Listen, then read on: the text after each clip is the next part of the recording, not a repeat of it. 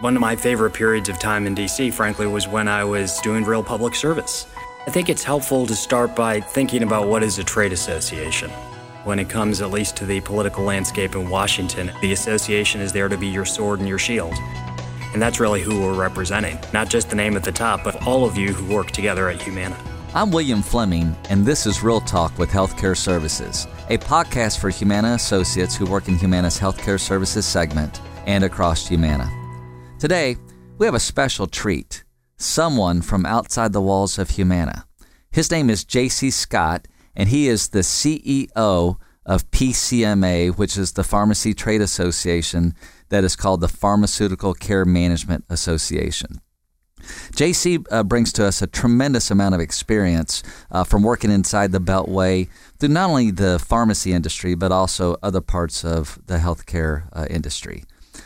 So we're going to get into this conversation here briefly, and just wanted to welcome you, JC, to the podcast. Thank you, William. Appreciate you having me on. Thank you. So, JC, we like to get to know our interviewees. So, why don't you tell us about yourself, about you, JC Scott, the person? Who are you? Sure. And when I get that question, I actually like to lead to talk more about the personal side of things than I do the professional side, as passionate as I am about the work that I do at PCMA. So I'll tell you, I live in Washington, D.C. I've been in D.C. for almost 25 years now. That's home? That is home. I've lived in the Washington area longer than I've lived anywhere else in my life. A wife, daughter, 2 dogs, 2 rescue dogs that we got from different local rescue organizations. If you were to ask me what sort of my personal passions were, one is around those animals and the time we spend with them and the organizations that we got them from. The others are really around family. I like to play my guitar out in our back deck when I have the limited free time that we have, and I really enjoy cooking. So my weekends often, because I don't get to do it during the week, are spent in the kitchen cooking with my daughter and putting the food on the table. So, JC, you're on your back deck. It's a nice, cool night in Washington, D.C. Well, we haven't had a lot of those lately. No kidding. This amazing year. What's your go-to song? Oh, that is a great question. I tend to go back a few decades in a lot of what I like to play. So think of the era that's more Simon and Garfunkel and Crosby, Stills and Nash. I'll enjoy a lot of their more mellow music as sort of the music that brings me peace and relaxation when I'm playing for myself. Now, that being said, my daughter's 11 years old, and to get her interested in spending time with me when I'm doing that, I've been forced to learn things like Frozen. Ed Sheeran is now in my repertoire. Oh, boy. It's really expanded my worldview on music. What was your last concert you went to? The last concert that we went to, it has been a little while. One thing I used to like to do for concerts, my wife is a huge fan of acoustic music. For a couple of years for her birthday, we would try to bring somebody in and have a party in the backyard. And so the last person we brought in was an artist named Dean Fields, who's a guy out of Virginia who does a lot of his own music. Robbie Hecht, who's out of the Nashville area, is another that we really enjoy. Awesome. And so will we ever see you at a karaoke bar? Not at anything associated with PCMA. I understand that one. I gotcha. So, JC, this whole PCMA thing, again, it stands for the Pharmaceutical Care Management Association. It's the Pharmacy Trade Association for what we do with Humana and the likes of our industry brethren in terms of OptumRx and Express Scripts and Caremark and Prime Therapeutics and MedImpact and the like. Tell the group a little about PCMA through your words. Sure, and I think it's helpful to start by thinking about what is a trade association, because it is, there are thousands of trade associations in Washington, D.C., but it's a organization that not too many people outside of D.C. might be familiar with. And technically, a trade association is anything from the NBA, right, the National Basketball Players Association. They are a collective of individuals who have common shared goals and aligned interests, then they organize in their association really for reasons to represent themselves with the management of the teams that they play for, the organizations that they play for. The trade associations in D.C. are more built to do advocacy work. In other words, to help you exercise your important First Amendment right to speak in a collective and organized way with policymakers and with the government. And the benefit of having all of these like-minded companies who are in the same space together is that we then have the platform to say, we at PCMA are here on Capitol Hill representing the industry collectively and trying to drive positive policy change that's going to make it easier for you to do the important job that you do. The best analogy to think of, the most commonly used phrase, is the association is there to be your sword and your shield, right? To do battle for you and to take bullets for the industry as necessary, so that doesn't have to always be done by the individual companies.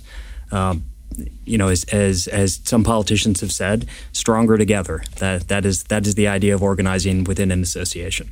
No question about it. And as you think about the various healthcare associations inside of DC, tell our listeners what comes to mind when you think of healthcare and associations.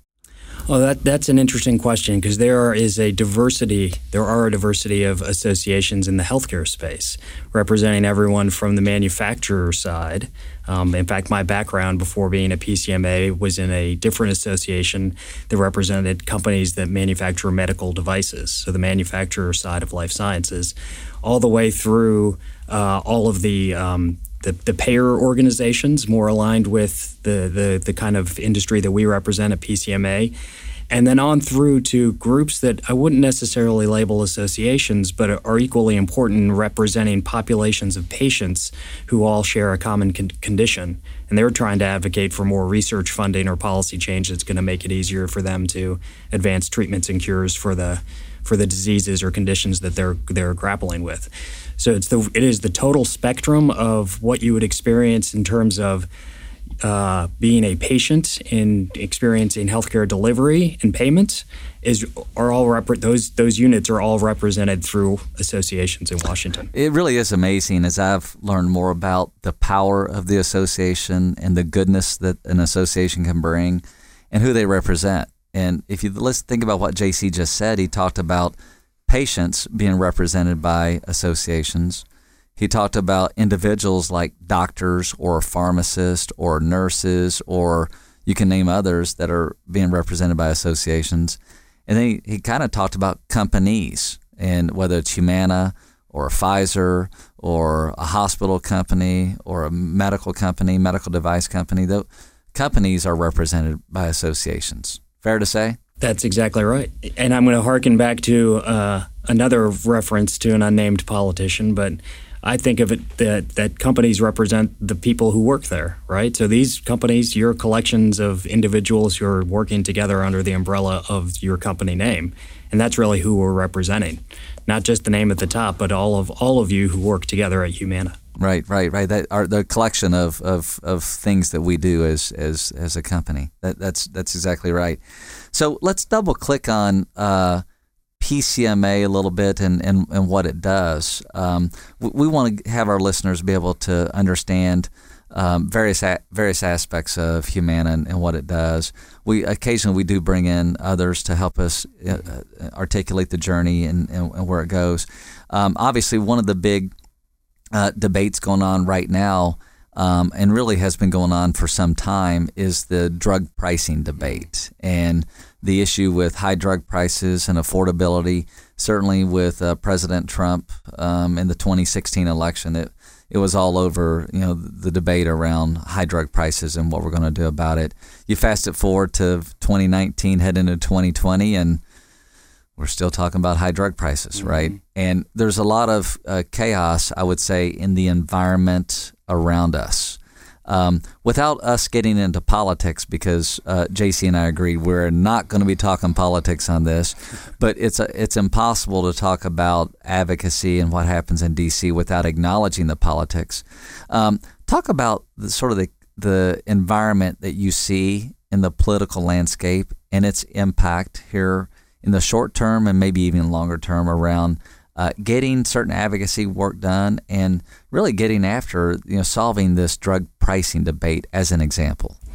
It's a great question. I think the word you used, William, was chaotic. And unfortunately, when it comes at least to the political landscape in Washington and the environment for making policy, that's exactly what it is. It's somewhat chaotic, which is why I think year over year we are seeing fewer and fewer big ticket items really move through the legislative process. Now, to be fair, Congress does their work every year.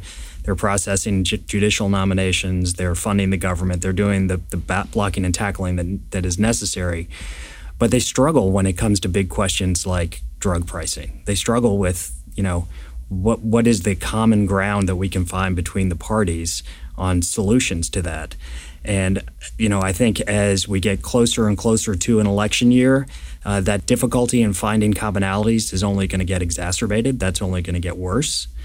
And the real question that I think a lot of folks on Capitol Hill are asking themselves is, what is the scope of this drug pricing problem? And just putting a purely political lens on it from their perspective, is it more important to get a win on this and potentially give the other side a win on this as well, because we think we need to get this outcome in order to show that we can do our work? Or is it more important to have the talking point and the rhetoric around the issue? Exactly. It is so interesting that a lot of these topics, and whether it's drug pricing or the impact of things close to us that we know we deal with all the time, the health insurance tax from a number of years ago, to the impact of consolidation, what's going on, and the other industries and the other things in the world, in terms of whether there's a war going on or whether there's an oil crisis or whatever. There's a bunch of things that impact each and every debate. It's not as clean cut as one would think. That you would think that it'd be easy to get in a room and solve gun control or solve drug pricing, but it doesn't work that way, does it? It doesn't necessarily work that way. We have seen them be able to walk and chew gum at the same time in instances in the past. So I think around the right policy questions, that can happen. So in other words, even setting aside the specter of, is there going to be an impeachment process? We're about to be in a presidential election year. There's enough difficult politics around drug pricing itself that could make it hard to pass something. You layer in those external political factors, and it gets all the harder, theoretically, for people to feel like they want to sit at a table together and try and solve for something. But the thing that frustrates me most about this whole drug pricing debate isn't those big picture external politics. It's that I feel like they've lost sight of the question, what are they solving for?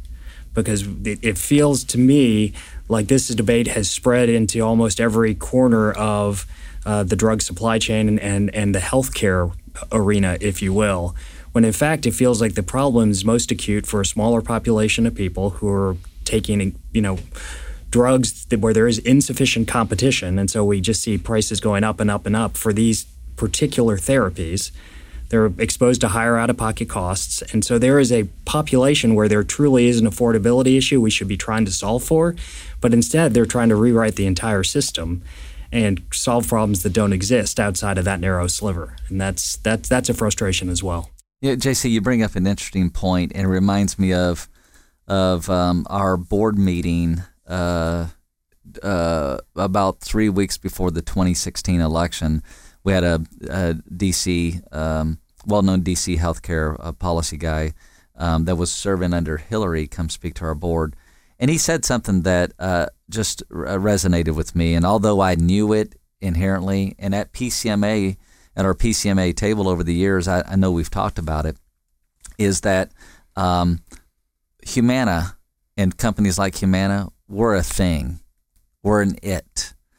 When you're showing up trying to create policy or advocate for policy, showing up talking about your company often falls on deaf ears. And his point was, if you really want to make things relevant and resonate, you need to talk about the patient. You need to talk about the consumer. You need to make it real for, Bob the plumber or whomever, because that's where people inside of DC start caring, is when it impacts their constituents and the people they care about. So the more we can humanize, the more we can bring it to life, that's what I've learned, in my time inside of working with the associations, is that we've got to, when we start talking about advocacy, we've got to advocate for something that hits home to the patient. Is that fair? I think that's exactly right.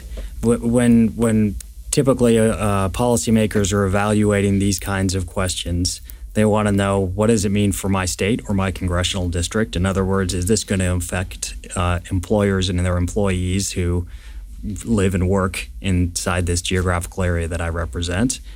And if not, then they want to understand it through the lens of the average individual, the consumer, or the patient. And I think we could do a much better job at PCMA and as an industry in framing our discussion that way, because we get so focused on the terms of the debate as they've been set by others, which is really around, well, what are you doing to control costs, right? Are you really helping to negotiate lower prices? Where do those savings go? Instead of focusing on the things that I've heard some of our board members talk about, what we do in terms of care management for the patient, our ability to contribute to delivering better healthcare outcomes for that individual, which delivers benefits not only for the individual patient, but for the system as a whole. So we need to start reframing things the way that you're describing, William. Yeah, storytelling matters, right? And that's what we're talking about, is how do you tell stories that resonate.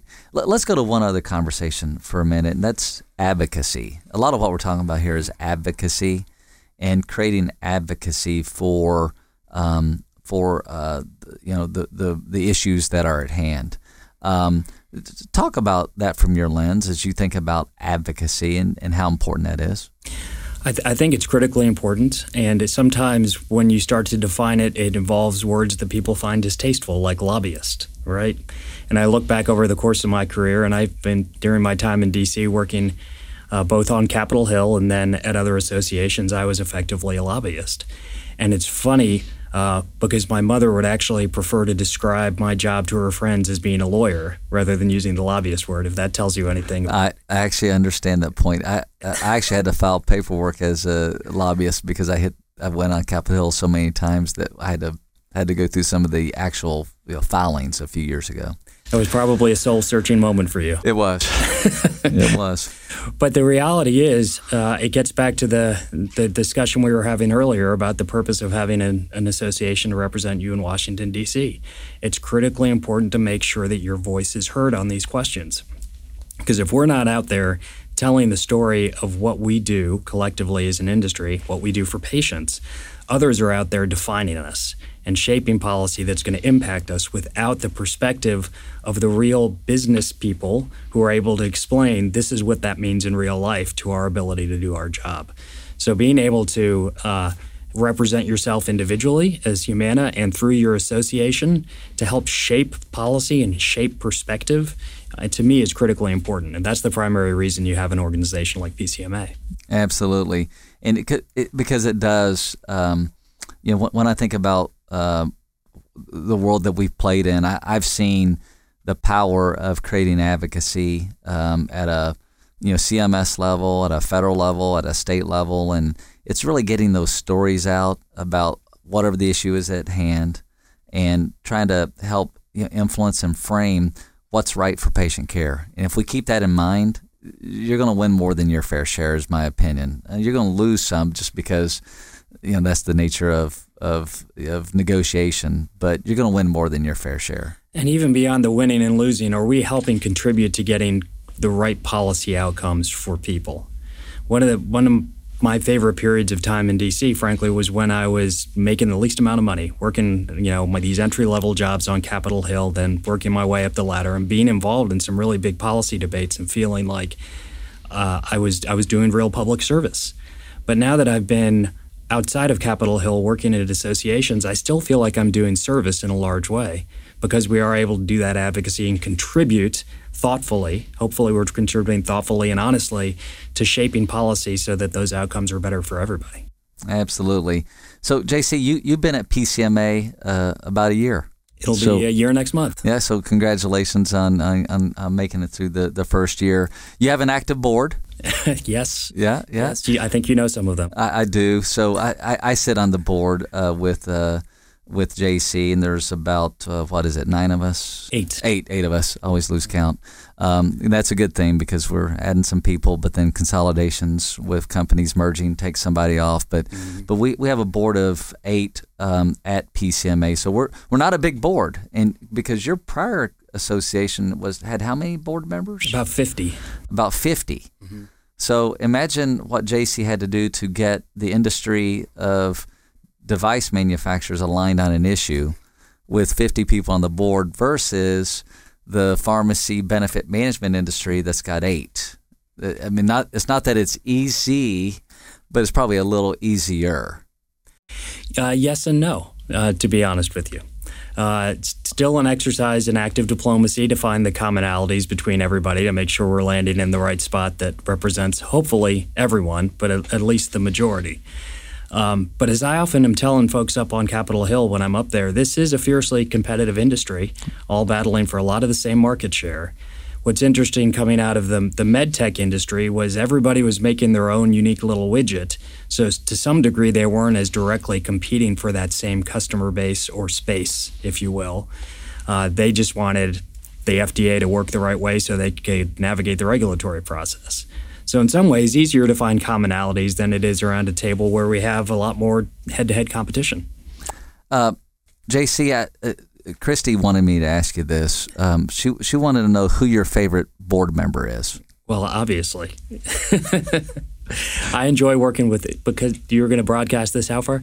I enjoy working with all of our board members, and they bring a lot of different and unique experience to the table that benefit from every single one of them. Absolutely. But William, I've known you through the recruitment process and have appreciated the way that you've really leaned in and engaged to help transition PCMA through this time. Well, we've got a good industry, a lot of good folks, and some of my favorite people. So I know I've enjoyed developing the relationships at the trade association, not only with our competitors who sit on the board, but also the trade association staff. And let's close out maybe some of this conversation with that.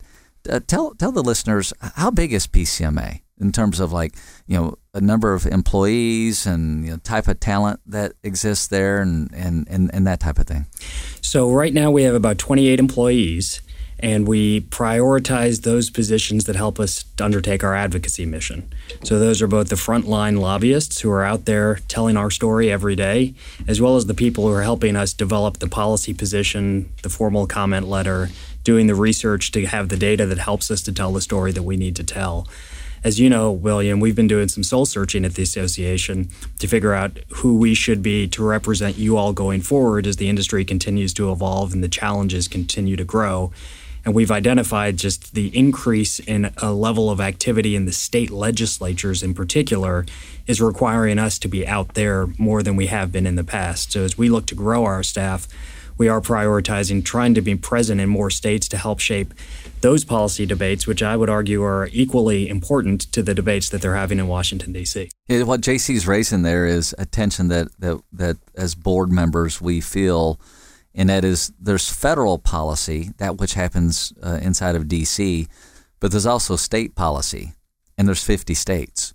And covering 50 states sounds easy. You heard JC say that he has 28 FTEs, 28 full-time equivalent employees on staff to do all the work that we've got to do, which means that there are some states where we don't have full coverage in, yet it's at the state level when a policy can get implemented. And maybe it's a smaller state, but the risk we have as an industry is when that issue that just got implemented in that smaller state jumps state boundaries and it goes to a bigger state like Texas or Florida, becomes really problematic for the industry. And so, the association has done a great job of dealing with federal policy, but also we've been recognizing there's more we got to do at the state level. And so we just had a big board meeting here recently, and we've talked about it, and we've agreed that we've got to go out and fund more state efforts because we have to. it's clear that the state activity has gone up. How much fold over the last 3 to 4 years? Remind me. Well, if we look back to, I want to say 2013, we were tracking roughly 200 pieces of legislation across the states that related to PBMs, and we're closer to 1,200 pieces of legislation today. So a six-fold increase in legislation at the state level, not federal level, that can impact our industry. And so hopefully you all get a sense just with that metric how important this work is and how we've got to keep advancing it in terms of what we do. So, JC, thank you. William, thank you for having me on. I've enjoyed the conversation. Yeah, thanks for being on the podcast. Our listeners enjoy these things. We come from a position of pharmacists and doctors and nurses and operators and analytics people and other operational types that represent what we call healthcare services here at Humana. So appreciate what you're doing. For our listeners, thank you all. You all know how to get a hold of us. You know we love your feedback. You can email us at healthcareservices@humana.com or post your comments to Buzz with the hashtag HCS Podcast. And until next time, I hope you have a great week.